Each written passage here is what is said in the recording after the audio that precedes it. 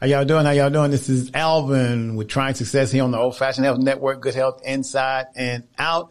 I have a absolutely very interesting show today from a gentleman. His name is Dave Supple. He has written this book called African American Roots. I actually found Dave on social media, on TikTok, and I was going through there, and he started talking about all these ancient designs and where they came from and the architecture of African roots. And I was like, let me keep watching. And then I started following Dave, and I started seeing more and more and more. And I had to bring this guy on my show so he could explain to you all my facts. You'll be fascinated by it too. But Dave wrote a book. But without further ado, let me introduce Dave. Dave, welcome to the show. Thank you, Alvin. Thank you very much for having me on your show. It's a pleasure and an honor. No, man, I'm happy to have you. So look, tell the people a little bit about yourself before we get started into this. Yeah, I mean, I own an architecture firm in Boston. I went to school for architecture and, have a family, grew up outside of New York City and Connecticut, small, and, I kind of stumbled upon this topic of this book, was never intending to write a book on it. I just kind of stumbled upon it. And once I had, I just kept looking and looking and looking and looking. And that really is where the book came from. I can give you a little bit more on that if you'd like. Well, okay. So here's what was fascinating for me. When I was looking at Dave's social media, he started talking about where these designs actually came from. And looking at, if you all can see some of the pictures at the bottom, and then even just the picture that's in Dave's cover of his book. Now, this background that you all see is also part of the images that's in Dave's book. First of all, tell them a little bit about the book and kind of how it's later, because I mean, it's really a picture book. There's over 130 pictures in the book, and the story is really told visually. Mm-hmm. That's really, I think, what is the most powerful thing about the book is I'm not telling you, you don't have to believe me. Mm. You just need to look at the pictures. All right. And that's all I'm asking folks to do is just look at the pictures and you come away with whatever conclusion you come away with. Basically we're taught on this subject of classical architecture. The book is called Classical Architecture's African Roots. Mm-hmm. And this, the cover, which you see there, has the Parthenon, which is in Athens, Greece. And this is really considered the most kind of best example of classical architecture, one of the best known examples. But kind of what I stumbled upon, and then I researched quite thoroughly, is that its roots are most definitely from Africa, specifically ancient Egypt, what the inhabitants refer to as Kemet. Mm-hmm. And the book is really just about showing that and showing, hey, I also, it's 20 chapters, mm-hmm. and each chapter takes up a element or a facet of classical architecture. Right. And I have quotes in every chapter of what we're currently taught on the subject from, Encyclopedia Britannica, mm-hmm. these, sources that are supposed to be everybody believes, and this is, the status quo, and this is what's put out there, what's in our history books. And then I ask you to look, and you see something totally different on terms of the source of where these different aspects and elements of classical architecture come from, that still stand today. That's kind of the beauty of it. I've been calling this book the smoking gun, mm-hmm. that has been missing. There has been a lot of discourse on this topic of the Greeks got it from the Egyptians. And I have these books. There's been other books written on this, but this guy, Martin Bernal, in the, I think this was the 80s or 90s, he wrote a trilogy called Black Athena. Okay. But the book, there's no pictures. No. Yeah, that would be hard. There's no pictures in this book. And so, yeah. but most people don't read. Like, I've never read this book. I just have the book. Mm-hmm. But the point is that, you know, there's a lot of evidence there already. Mm-hmm. But having these buildings still stand today and having you be able to just look at them and compare and say, oh, yes, logically, you know, this definitely was a progression from this. You know, it's kind of like the smoking gun that's been missing, is what I feel. So your point in the book, one of the things you want to highlight in the book is that what we've been taught about how these sculptures and where they originally came from didn't necessarily is not actually accurate as what you've been able to compare and discover. Yeah, and it's visibly apparent. You know, if you look at the pictures, you will see it's really not. It's conclusive. Like it. Again, I'm telling you you come up with your own conclusion, but that is my conclusion. And any person that I have, you know, showed this material to, no matter where they started off on the topic, you know, comes to the same conclusion. Because that is what went down. And we don't just have the pictures. We have, you know, the historical accounts. I'm not an academic, right? But I did go through the process of validating every source. You know, I have thorough notes on my sources, and it is backed up by historical accounts.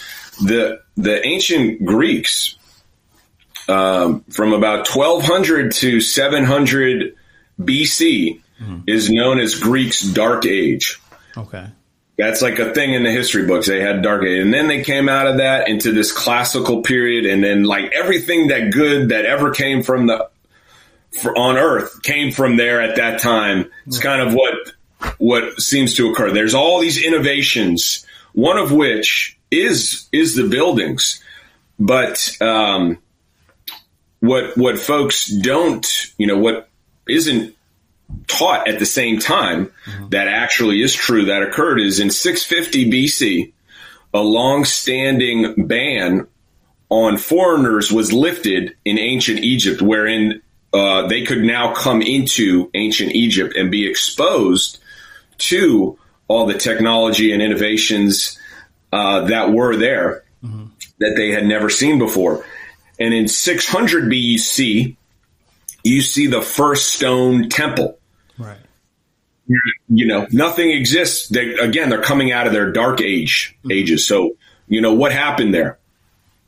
You know, I think it's pretty evident. And one of the things is that the Greeks acknowledged it. It wasn't, they weren't the ones who, you know, created this misinformation and, you know, altered the truth. Right. They openly espoused that, the ancient Egyptians were, you know, much more advanced and had been around for thousands of years. Now, in this book, Classical Architecture's African Roots, I don't get into the color of the skin of the ancient Egyptians, but I do. Okay. And the reason why is because I really wanted to leave this book as a picture book. So that, and like, that's the result I'm looking to achieve with this book is that you would say, you know, at the end of this book, you're going to come to the conclusion of like, okay, yes, this came from that. There was a definite influence. Like, you can't really walk away from going through all these pictures and not having that same conclusion. I have a book that the majority of which is completed, called Restoring Africa's Legacy of Creation, where I do very much go into the motives of why this misinformation occurred. And the misinformation occurred because of, you know, the fact that those who started the misinformation, who started to erase what they knew to be true, which is that the Greeks got it from the ancient Egyptians, did that to position themselves with a white Europe. and away from a Black Africa. Okay. And from my research, just to answer your question specifically, the Greeks testified that the Egyptians were a colony from Ethiopia, and that they came from Ethiopia. The first, quote unquote historian is supposed to be this Greek Herodotus, and he wrote that the Egyptians had black skin and woolly hair. Okay. That for the Greeks, for the Egyptians, it was really about a culture. Mm-hmm. It was really, so they didn't care about the color of your skin. They just cared about your values and adopting. If you were down with their culture, it was like white. You could be from Asia, from Europe. It really didn't matter to them. And so it was a mixed race, like black, like by today's standards in America, most definitely black, right? But it wasn't really about them. And they shared their knowledge openly with anyone who was willing to adopt it, come and adopt it. And it's really an amazing example for us today to help end that divisiveness. But the truth does need to be acknowledged. It is definitely a legacy that has been denied. Mm-hmm. And I do have very conclusive evidence, which I'm releasing in my second book, that, black or white, this is this divisive conversation. We deal with that a lot now already as it is with the whole critical race theory thing. Yeah. And I'm wondering how with the great information that you're sharing, will that be one of the books they'd be like, no, we don't want this in the classroom because that's revealing that it was information? Maybe. I'm sure there's you would have to be unwilling to look, though. Right. That's the beauty of this book. Right. This book in particular, it'd be really hard. And it's kind of like, it's a little bit of a chess move for me, honestly, because I don't get into the race topic with this book. But those that started the misinformation, it was in the mid 1800s. Some of them owned slaves. Mm-hmm. Slavery. You had slavery in America at that point in time. Mm-hmm. And they believed that the Egyptians were black. So you could almost skip, it does matter. That conversation does matter. But in terms of why the misinformation occurred, I have conclusive evidence. One, the main individual in particular thought they were black. The Egyptians were black. That comes from the Bible, from the Curse of Ham. Mm-hmm. I don't know if you're familiar with that or not, but this was used as a justification for the slavery of black Africans. Mm-hmm. And it was supposedly it was used to justify it. And they knew that they also knew, and I have this conclusively because they wrote down both things, that they knew that the Greeks got it from the ancient Egyptians. They knew that without a doubt. Right. Yeah. I want to ask you a little bit about the detail in some of these statues. There's 3 pictures that we have down here at the bottom. And mm-hmm. When I start looking at your artwork, for some reason I started thinking about the Leaning Pizza Tower. Tower Pizza, sure. Yeah. It's classical, yeah. Is that one of the pieces that you can look at and tell it was actually originated from African? Totally. That's kind of the beauty of it. One of the things that, researching this information, I went to school for architecture. Okay. I've sat in many a lecture hall and in a dark room with the screen up and looking at slides. And, they typically start with Egypt and Mesopotamia, and, they start with pyramids. Right. And that's kind of when you think of Egyptian architecture, that's where it starts and ends for most people. Mm-hmm. And I found that to be true in my education, which was at a top, prestigious university. And then they get into classical architecture, and it's just kind of this stuff just popped up, right? Right. That's really why this book is needed, because it's what has, become our, history books, which is like supposedly the truth, is really been slanted. And so, this allows you to see for yourself. But what I found to be is that, these fundamental and classical architecture is the most prevalent. You get a little more awareness of what classical architecture is, which you will from this book. It's really like the root of it, So if you want to dig into any subject, you get to like the origins of it. You're bound to understand it so much better. And you do from looking at this book. But then you go out in the streets and you start looking at buildings, and it happened to me. I was like, oh my gosh, like that's where this came from. That's where and it was in Africa, right. All these points. And so, one of these reactions I think could be like, oh, classical architecture is racist. Let's knock it down. Let's burn it down. But it's actually African in nature. Most foundationally is actually African. So it's like the actual structures haven't changed. It's just our mind. Right. Our understanding has changed. And as a result of that, what you see changes. That's part of the beautiful thing about this. I think it's just actually being able to properly recognize and acknowledge and validate, where this came from. The Leaning Tower Pizza in Italy is a piece of classical architecture. So there are so many aspects of classical architecture, up until from the Greeks, then the Romans, then you have the Middle Ages, and then the Renaissance. They all are based on classical architecture. Yep. So let me ask you, I want the listeners to know this. So this book you wrote, you're giving this book away. It's not a cost for this book, right? No, I'm releasing the book for free as a ebook online. It'll be like a flippable ebook. Mm-hmm. And I'm doing that just so the information gets out. I want it to get out. I don't, it's I'm making it so it's very easily shareable and easily accessible, because my goal for this book is for the information to be known. That's also why it's primarily a picture book. Like, most people don't read books, but they will look at pictures, right? And captions. It's like a picture and caption book is really what it is. But the story is really well told that way. And so, I am slated for a November 3rd release. I might be extending that a little bit, but it definitely will be in November, early November. Okay. I'm really excited about it, to get it out and share this information and let people see for themselves.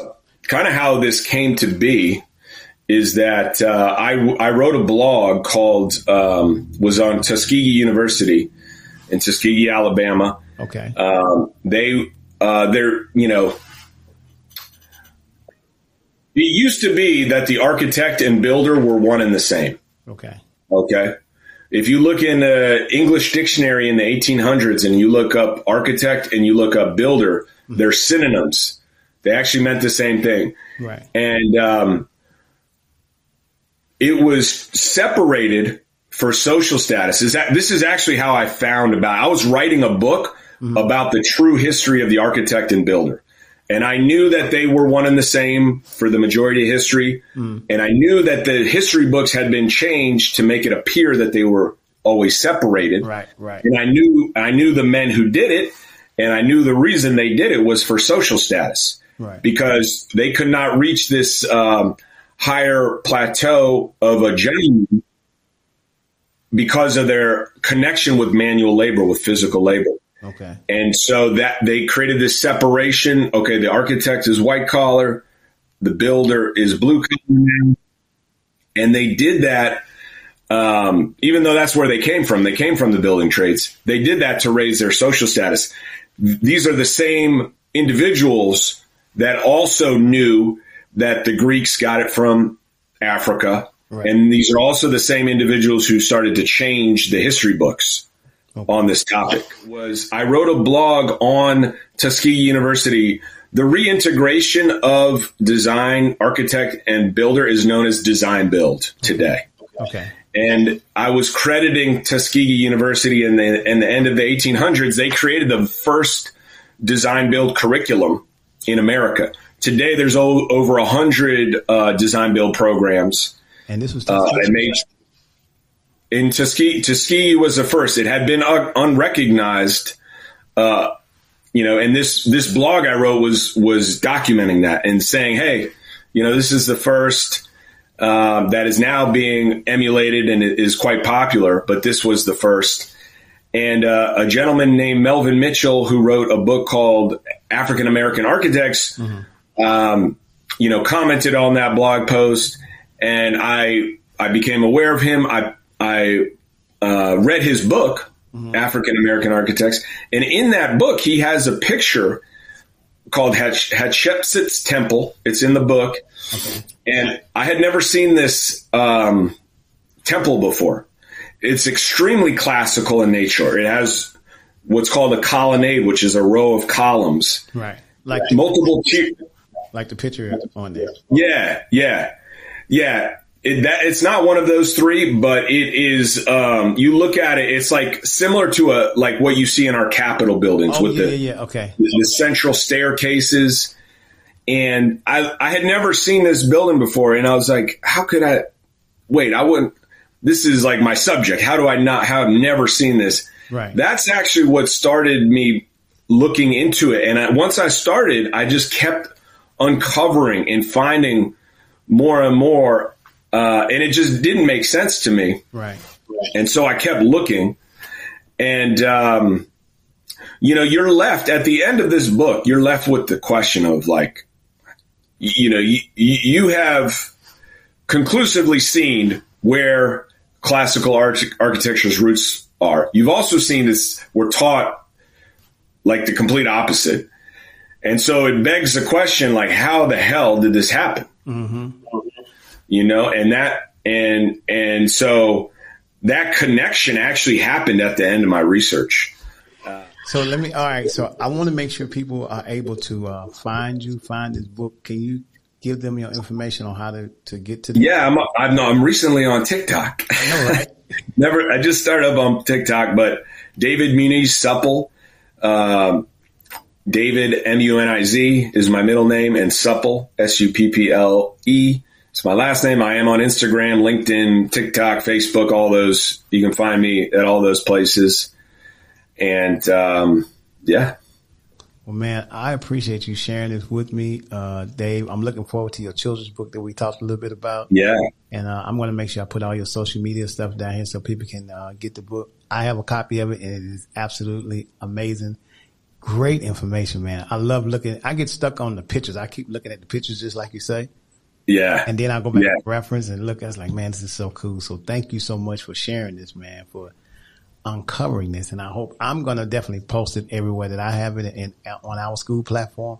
So the kids can learn awesome. more about the history of architecture when it comes to African Americans. And that's good. And I just appreciate you sharing it, man. I really do. Well, it's my extreme pleasure, Alvin, and I appreciate the opportunity to speak to your audience, and I hope they're able to see it for themselves as well and share it as well. Now, people are going to ask this question like, now, is he originally from Africa himself, or did you do Ancestry.com and find out where I haven't. My mother's Puerto Rican. My father's Irish. Okay. So that's my heritage. Well, that would be pretty close to African American there, closer, Yeah, I haven't done the ancestry thing, but my mother has. So, right. Definitely have some Africa in me. But you know what? This is another kind of thing that I hope this book leads to is if you go back far enough, we all came from Africa. Okay. Yep. So, and we are one race. We are the human race. Okay. Mm-hmm. There has been this misinformation, what this is a prime example of, that has, oppressed some of us. Yeah. But, with those lies lifted and the truth known, I really believe it's going to help unite us. And we are the human race. We have so much more in common than we have differences. Yes, we do. And, it's a small minority that was able to put this misinformation there that helped keep us divided. And, this divisiveness that is so prevalent today, keeps it alive. But my hope is that with this truth, there will be more understanding. There will be, for me, like I grew up in I had this kind of, mixed heritage. I grew up in a diverse environment. But honestly, if you were to tell me what I thought of when I heard of Africa, it was like inferior conditions, and that is, that was conditioned into me. I wasn't born there. That was a conditioning. But, doing this research and writing this book has brought me to the realization that, that was totally false. Africa is what brought Europe out of its dark ages. That is actually the truth.